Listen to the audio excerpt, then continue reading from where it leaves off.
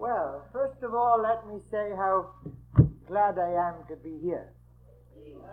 I didn't think I was going to make it. I belong now to sunny California, but the sun is on vacation.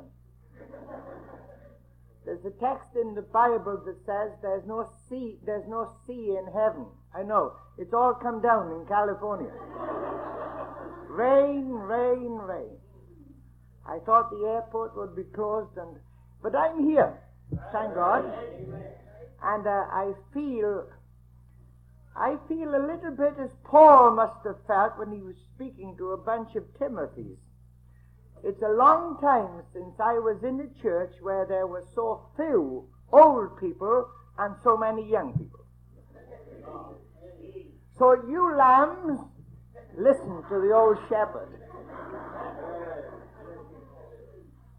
If you have your Bible, will you please turn to the Epistle to the Ephesians.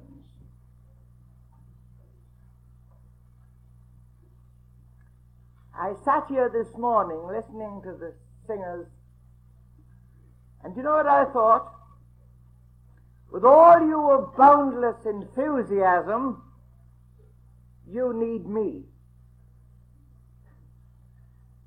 And with such knowledge as I have, I sure need you. So I think we are going to enjoy these services together. In the epistle sent by Paul to the Ephesians chapter 1, there are two sides of a picture. I asked the pastor what kind of a message I should preach. Should I preach the gospel to sinners, or should I preach the gospel to saints? What should I do? And as a result of his advice, I've come with a double-barrel shotgun. When I pull the left trigger, your heads will go off. And when I pull the other trigger, I don't know what will happen. But in Ephesians chapter 1, look at verse 11. In Christ we have obtained an inheritance. Now, we're not hoping to get it. We're not thinking it might come at the end of the journey. We have got it. No fooling. In Christ we have obtained an inheritance. Now, further down the chapter, let's see. Well, verse 16.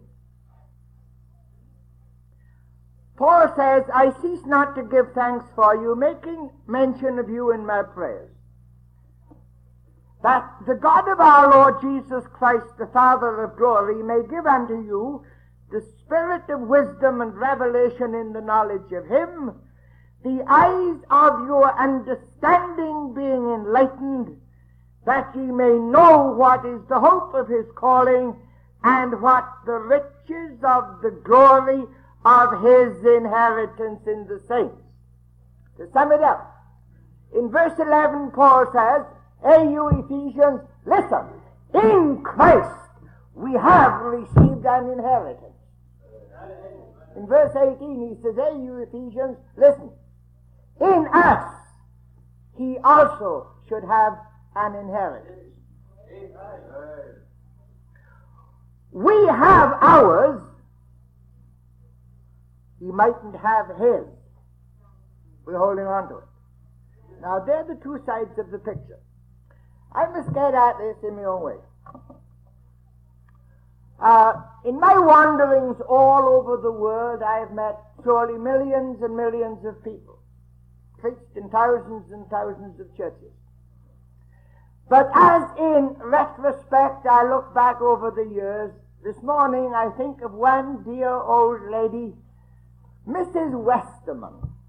She lived in the city of Worcester in England, and a long time ago, when I was a fair-haired kid of 19, I went to preach every night for 3 weeks in her church. Motels hadn't even been born, and I had to stay somewhere. So the dear old deacons, they put their heads together and decided that I should stay with old Mrs. Westerman. It was safe. She was old enough to be my grandmother. I had a ball. I hadn't been there 2 days before that old girl completely lost her heart to me. I was the best preacher since Paul. Well, to be honest, she wasn't quite so sure about Paul, but she was sure about me. And each night when I really got going, that lady would sit about 3 rows from the front, and her eyes would be like headlights on a car. She sure liked my preaching.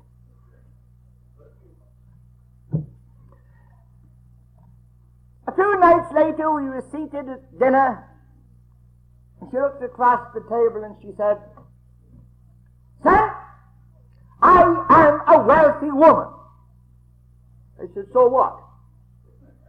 "Well, I don't have any family, none.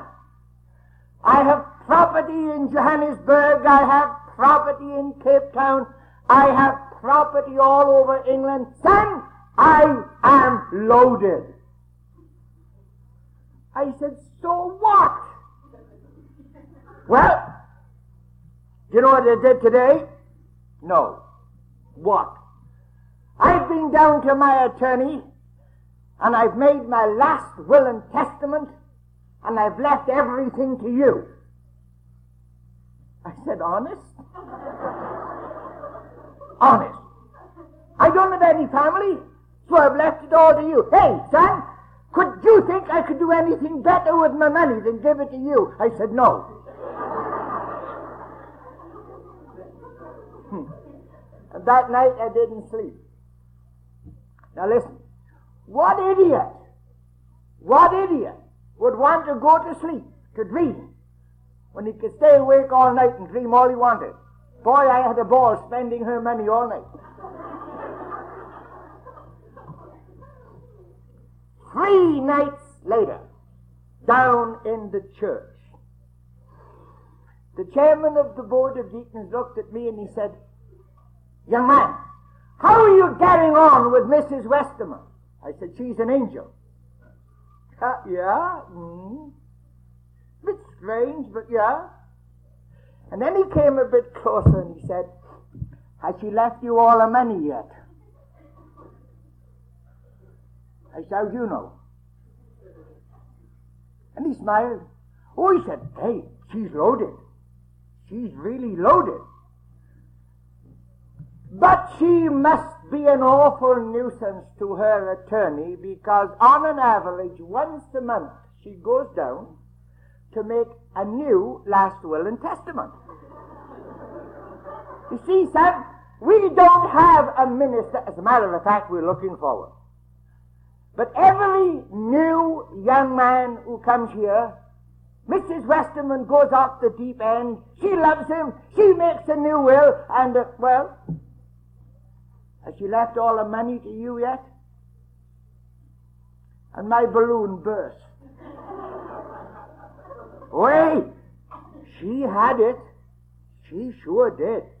And mind you, she did make her last will and testament and leave it all to me. But she forgot one thing. She forgot to die in time. Oh boy, oh boy, oh boy. If only that old girl had died. But she didn't. And I never got a cent.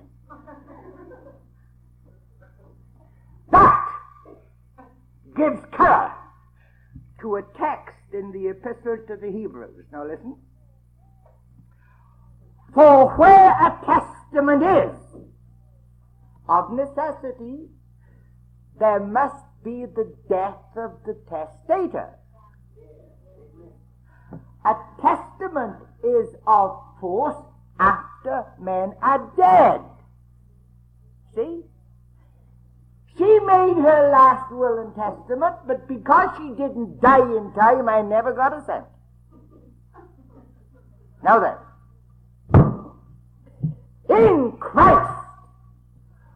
we have obtained an inheritance. Point one. An inheritance implies that somebody's got it. Your pastor's been speaking eloquently about this building you hope to get. Hey, what do you think, Pastor? I could write a check this morning for $1 million, and that will pay all your bills. I know, but I don't have it.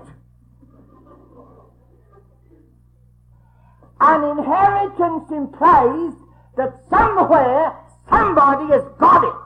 And because he's got it, he can bequeath it to whomsoever he desires. Now then, in Christ, we have obtained an inheritance. Ladies and gentlemen, he had it. All the wealth of the eternal kingdom, all the wealth of 1,000,000 worlds, he had it. He was rich. And somehow he looked down the corridors of time and he saw us. And somehow he decided in his great heart that what he had, he wished to bequeath it to us. He loved us so much that he made his last will and testament and appointed us to be the beneficiaries of his wealth. Now you can call it salvation, and you do. You can call it life everlasting. You can give it any name you desire, but glory be to God, he was wealthy. And before the stars shone in the sky, before a bird ever sang a song, he sat down in eternity and he made his will and testament.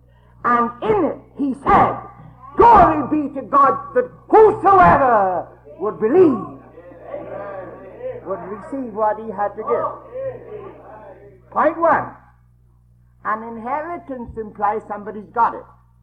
So if we have obtained an inheritance in him, then he sure had it. Point two. It's death that validates a will. Death that validates a will. Mrs. Westerman made her will in my favor, but she didn't die, so the blessed will was useless. Right? It's death that validates a will. And I don't care what God decided in eternity. And I don't care what the divine family said or did. Quite useless. Until he who made the will came down to earth and died for us. And once in his own body, he took our sin to the tree. Once he did it, boy, oh boy, that document became valid. With just one difference, of course. Just one. When I make a will, and I have, of course, I appoint somebody to be my executor or executrix, because, boy, I'll be out of action, I'll be gone. And somebody has to have the authority to attend to my estate, to do what I want done, right? So I can appoint my wife, or my friend, I can even appoint a bank. But somebody has to have the authority to do what's in my will. Well, see, he didn't have to do that, blessed be God, because he rose again to be his own executor. He didn't have to trust any blessed bank or anybody else. He had enough sense to rise again to do his own job. It's death that validates a will. And suddenly, through matchless grace, what was decided in a far-off eternity becomes right in front of me. 3. No inheritance is of any use until it's claimed. Now, my great-great-grandmother, God bless her, might have left me $10 million. And it's in a bank in Chattanooga waiting for me. $10 million. And you know I could die on the steps of that bank from starvation. What's the use of having all that money in the bank if I don't have a cent in my pocket? What's the use of owning 1 million restaurants, a string of them across the country, if I don't have a crumb in my stomach? No inheritance is of any use until it's claimed. Oh, I was, some years ago, the lady here this morning was talking to me about Oxnard, where her daughter is. Next door to Oxnard, there's another place called Ventura, and there's a little church in between the two of them, something like this. And some of my friends were there, and they knew I was home. So one of them came up and said, we don't have a pastor, and we know you're tired, and so on, but if only you would come and be our sort of interim pastor until you go away again, we'd love it. And to be honest, I didn't have the heart to say no. So I went down to Oxnard to this little church, preached twice on a Sunday, took the Wednesday meeting, and in between did some visiting. Oh man, I see her yet. I was visiting and I went up a path and I pushed my finger on the bell. The door opened and there she was, a lovely, luscious blonde. She took one look. She said, "Oh, preacher, come on in." I said, "That's a good idea." I went in and I sat down and that was it. That woman had been vaccinated with a phonograph needle. She talked and talked and talked and talked, and I couldn't turn her off. Man, she was non-stop. So I took a deep breath and I consoled myself by saying, "Cheer up, Ivor. She'll have to stop to breathe in a minute." I can see her right now. She said, "Oh, preacher, it's wonderful to listen to you, blah, blah, blah. My daddy was a minister. I was brought up in the parsonage. I sang in the choir. I taught a Sunday school class. I was the leader of the young people." Whew, on she went. I'm a good prophet. She had to breathe. Suddenly she stopped. And boy, I was in. I said, "Hey, did you ever hear of Noah?" She said, "What?" I said, "Do you ever hear of Noah who built the ark?" She said, "Sure." I said, "You know, he couldn't have done that by himself." Build a big ship like that had to be a floating zoo. He must have had carpenters to help him.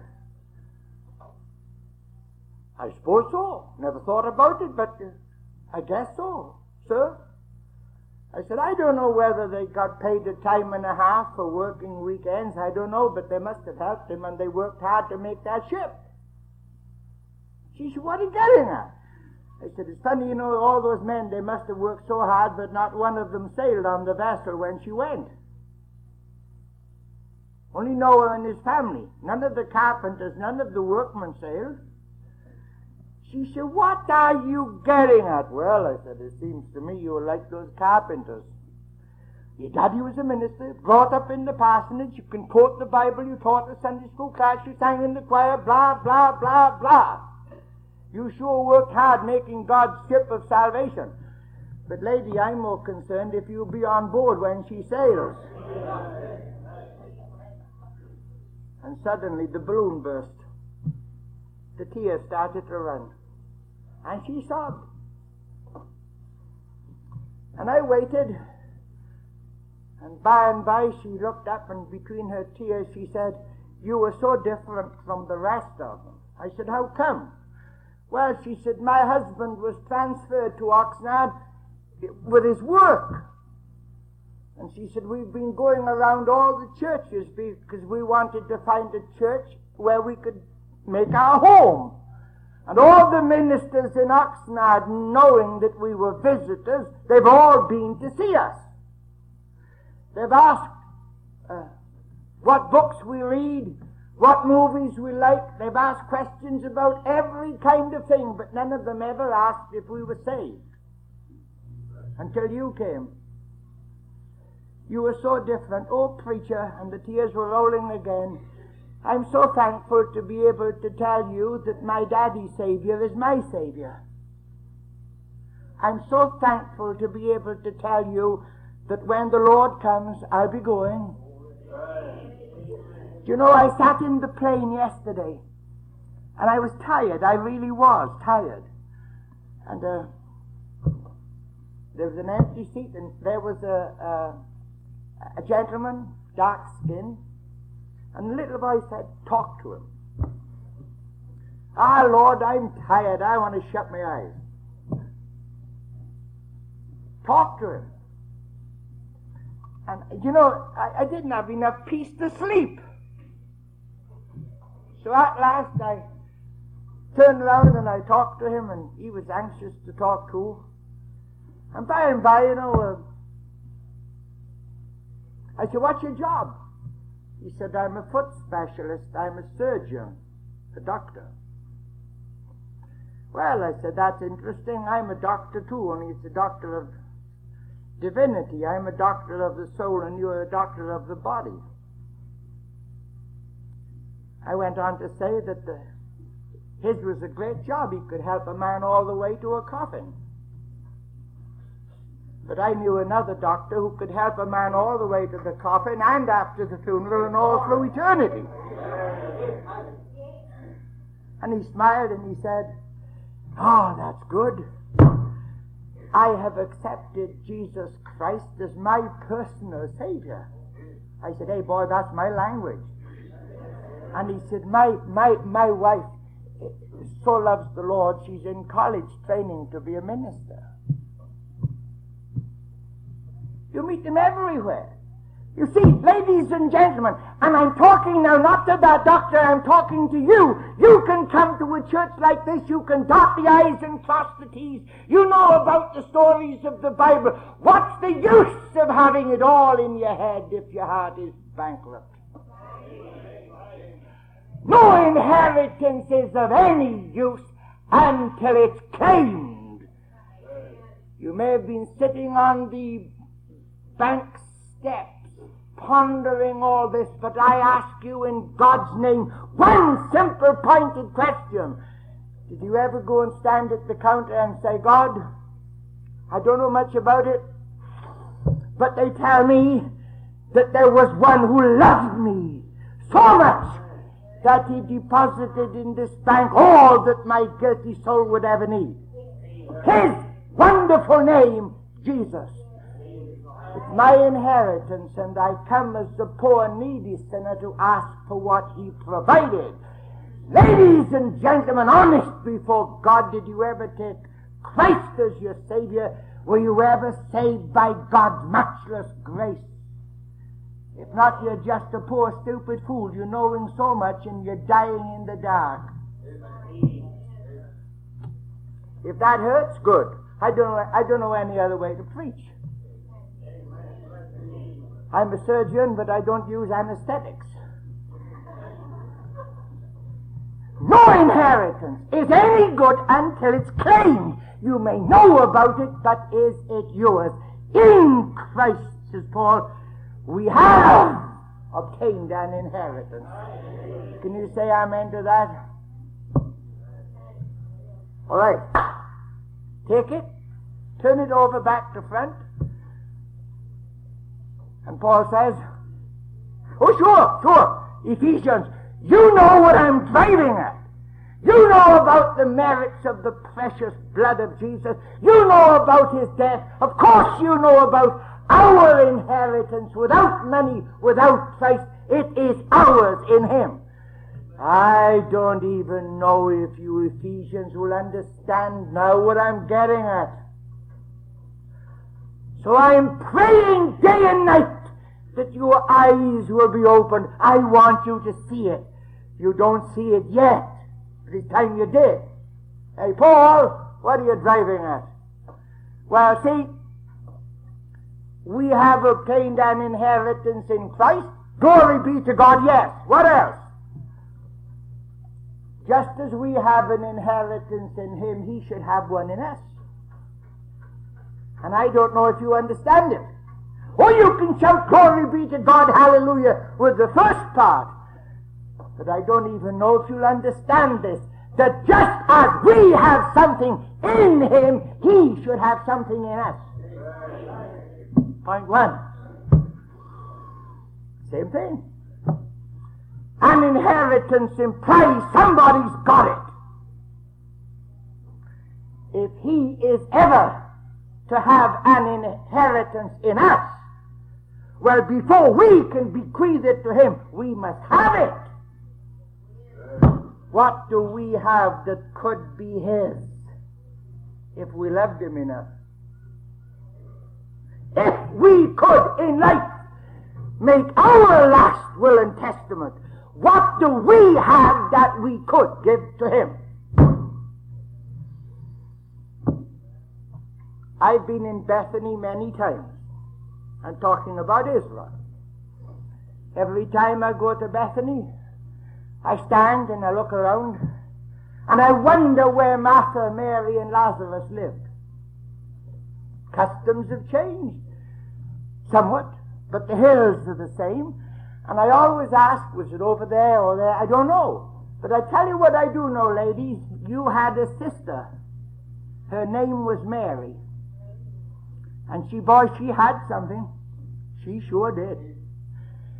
She had a box of precious ointment. We don't know how she got it. Did she save up her money and buy it? Did some would-be husband give it to her as a present? Did her sister and brother give it to her? We don't know, but she had it. The best thing in her world. Ointment of spikenard from India, very costly. One night she was down in the home of Simon the leper, and she looked at the Lord and she looked at the disciples, and she thought, these stupid men, they have cataracts on their eyes. All they can see is a kingdom, and my master's going to die. And I don't want to wait to put flowers on his casket. What I have to give, I want to give him now. She said, Lord, will you excuse me? He said, of course. She ran up the street into her bedroom, pulled out the drawer, got it, went back, and she gave that box of ointment to Jesus. And the ointment, the perfume, slipped under the door and across the street and down to the sea and over the oceans. And it reached the whole world. And Jesus said, there'll never be a place where the gospel's preached but what they'll hear about this woman giving this to me. She's done it for my burial. Every time I stand in the garden and have a communion service just outside the tomb where the Lord was buried, and that's been many times, I think of Joseph of Arimathea, who had carved out of the solid rock a sepulchre for his family. And when he heard the Lord didn't have a tomb, he said, he can have mine. Every time I think of Timothy, I remember what Paul said, son, you've known the scriptures since you were a little boy. You didn't wait until you were on Social Security. You've given your youth, your middle age, and everything to Christ. Ladies and gentlemen, honest to God, what do we have that we could give to Him if we would?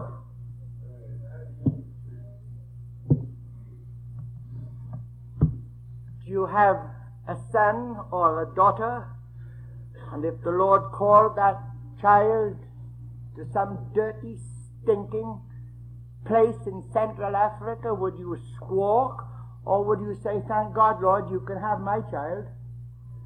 You've made your plans maybe for contingencies that might or might not arise. Everything's mapped out, and if the Lord came and upset the whole lot, would you squawk? Amongst the few older ones, is there a man or a woman here? And you're thinking now, dear God, if I had a son and God called him to the ministry, I'd be thrilled to bits. Sure, you don't have a son. It's easy to say it.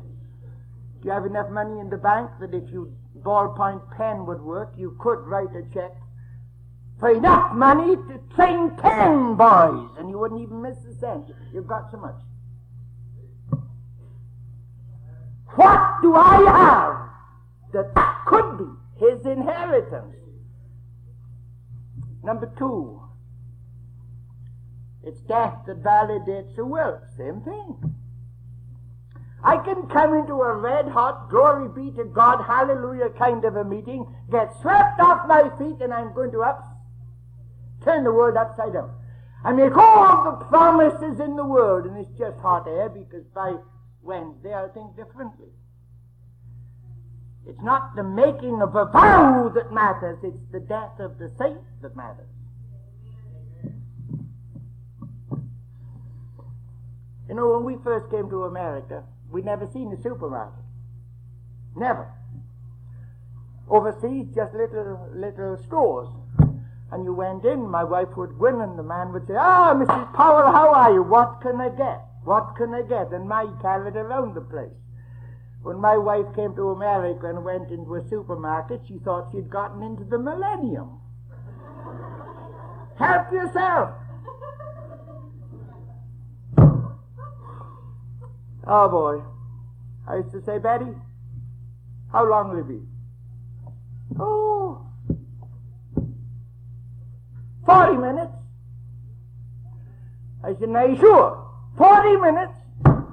I'd go back in an hour's time and I'd only have 20 minutes to wait. You know, you ladies, you're all the same. Descendants of Eve. My wife would get all she wanted, and then she'd think, now let me see, I wonder if there's anything on special. And before she came out, she walked 5 miles. And she'd come out with a shopping cart, and she'd say, there are my coupons, see, and my stamps. Oh boy.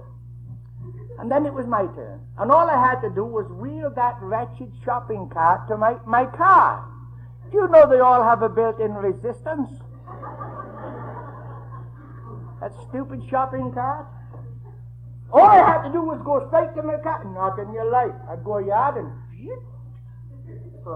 yank it back. And I'd go another yard and you go the other way.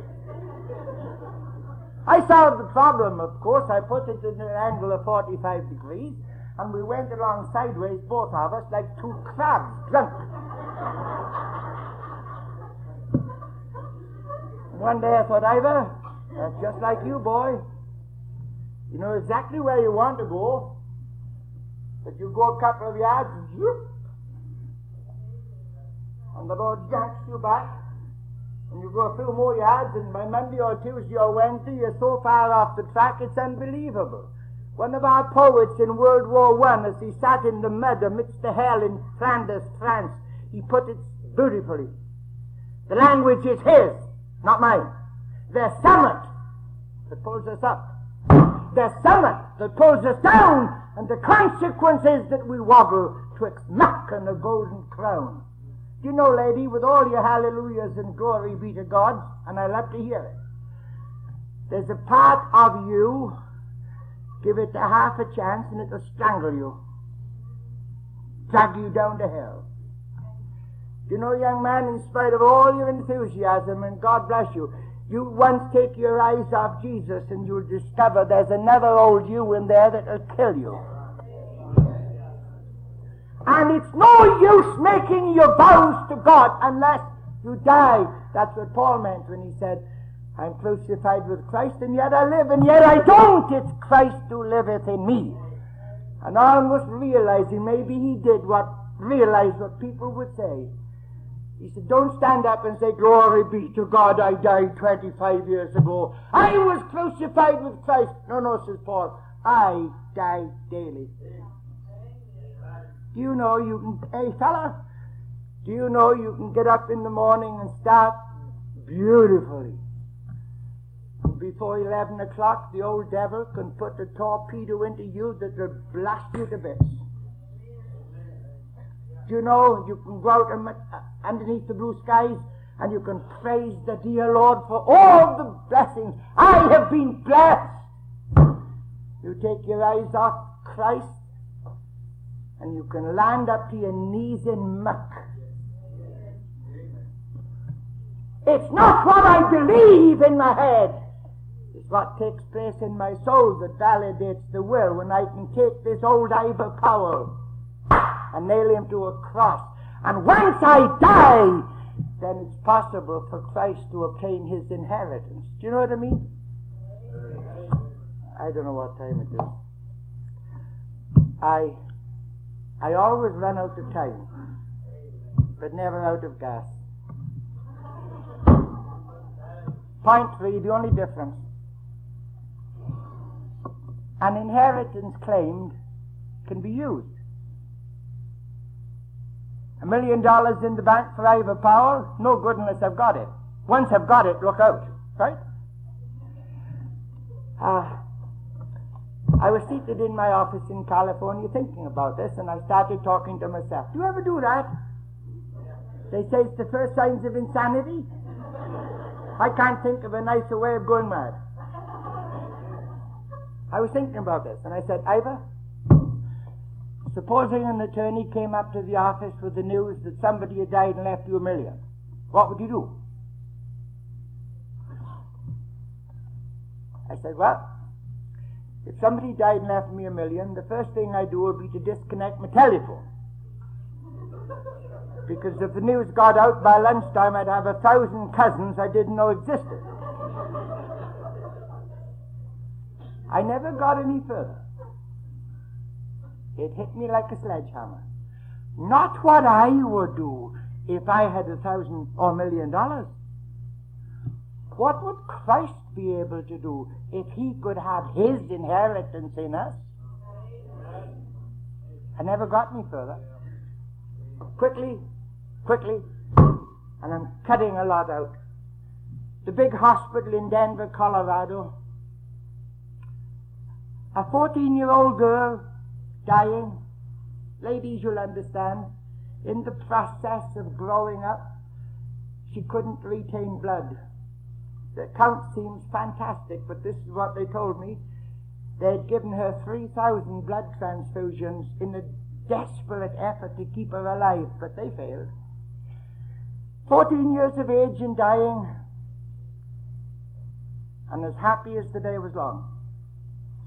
A medical congress was being held in that hospital. They heard about the girl. They sent for her. She came in. They questioned her, and she talked them into the ground. The president said, young lady, there's no need to beat about the bush, because if what we have heard is true, you know you're dying. She said, oh yes, I'm going home to heaven soon. Well, he said, you know, we'd love, if you're willing, we'd love to ask you some questions, because maybe you will help us with your answers, and we'll be able to do something for other young ladies who might be in your position someday. She said, of course. They asked questions about symptoms, when it started, everything. And you know, that kid talked them into the ground, and at last they only stared at her. All Denver knew about her. 14 years of age and dying. They took her back into the ward, and her daddy was sitting there. I have never had any children, and perhaps it's a good job, because I'd be a rotten daddy if I were in this man's place. He was there, and she said, Daddy, I'm going to be with Jesus. Don't cry, Daddy, because I'm happy. Ah, Dad, this old body's no good. I know it, the doctors know it, and you know it. Don't cry. But I want to ask you a very special favor, Daddy. Promise? No, she said, Daddy, wait a minute. This is important. I want to ask you to do something for me after I'm dead. What? Daddy, my body's no good. Hey, Dad, but my eyes are. And after I'm gone to be with Jesus, see, Daddy, I'm going to have a new body. I want you to give the surgeon permission to take out my eyes and give them to somebody who's blind. Promise, Dad? Do you know, ladies and gentlemen, and there are many young ladies here, Do you know there's somebody, the only thing I don't know, one or two, I don't know. Let me say one. Let me assume one person had both eyes. I don't know. Maybe two were helped. But you know there's somebody in America today who can see the glory of a sunrise. There's somebody who can look into the heart of a flower and see the face of God.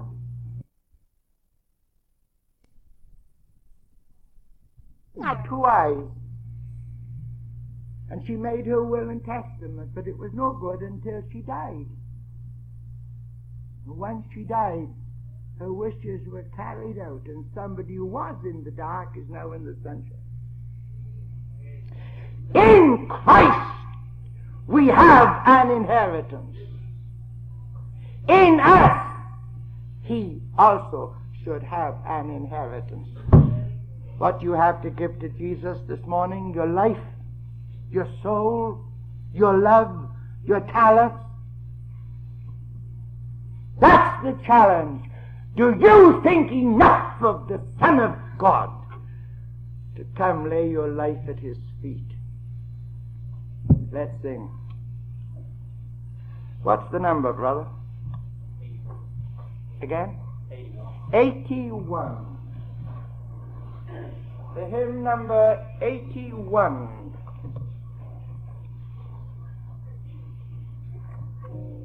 Just as I am, without one plea, but that thy blood was shed for me, and that thou bidst me come to thee, O Lamb of God, I come. I don't know how you do it, but we stand, and I'm going to ask the pastor. I don't know if this has ever been done before, but this is how I do it. I would like the pastor to come and stand here. Maybe there are counselors as well, I don't know. But if there's any man or woman here in this service and in your heart you feel like giving yourself to Christ, to make a start or to make a new start, your life for the Son of God, can you leave your seat and come forward? There's an old-fashioned altar here. Do what you like. You can kneel down, you can stand up, do what you like. When the service is over, I'd be thrilled to bits to be able to talk to you for a few moments. But that's the question.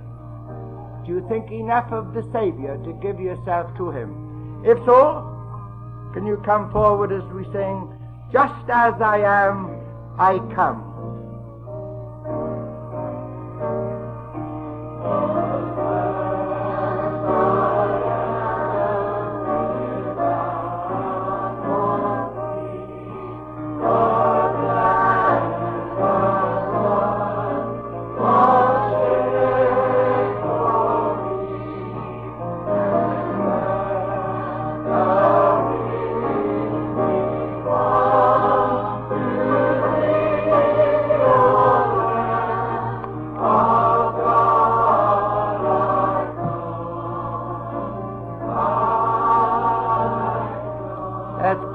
Just a moment, because I don't have another hymn and keep you here till 1 o'clock.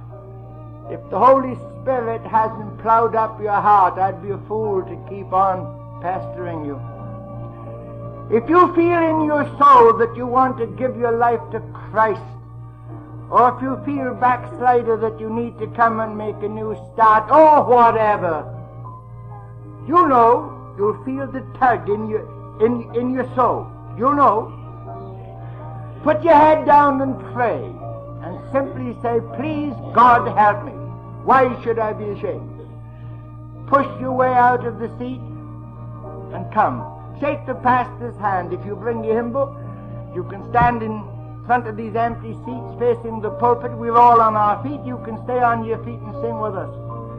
But if you're coming, you have 2 verses in which to do it. If you have friends or family, bring them for company. Second verse.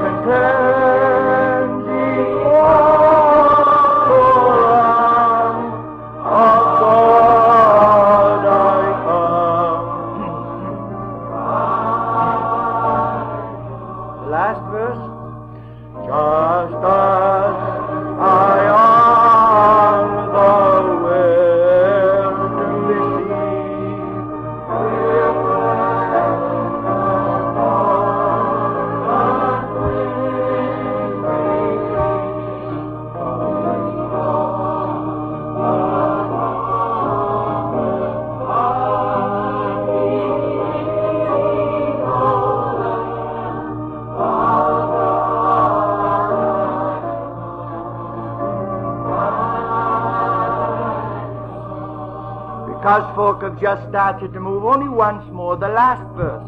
If you're coming, there'll be no more extension. If you're coming, now is the time to move. Verse 3. Just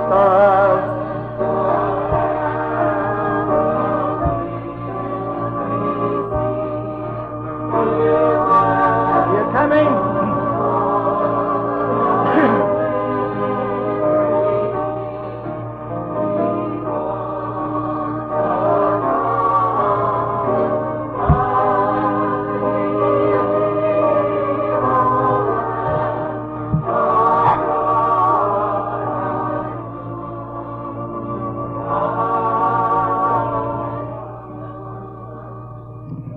Close in prayer now, but may I say this? I've been preaching a long time, 62 years. And I've lived long enough to find out that there are many decisions recorded in human hearts that are not evidenced by coming forward. I have a feeling that you share my convictions. I want to be a better man. I want to be a better witness for Jesus. I want to go out into that world and let my light shine. And I feel you share that. So, the Lord abundantly bless you. Let's pray. Heavenly Father, we feel so guilty because there's much that we could have given to Thee, but we held on to it. We could have witnessed, but we were scared or ashamed. We could have given, but we were stingy, and we're not thinking only of money. All that we have and are, we owe to the Lord. Forgive us if we've let you down. And send us out this day to live for the Savior wholeheartedly. Make us fruitful witnesses. Bless those who have responded, and imprint upon their hearts all that they have heard.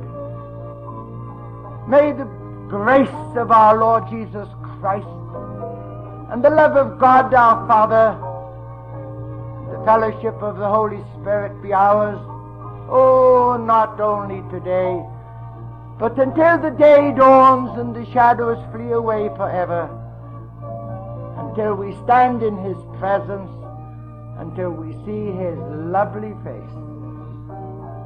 Amen.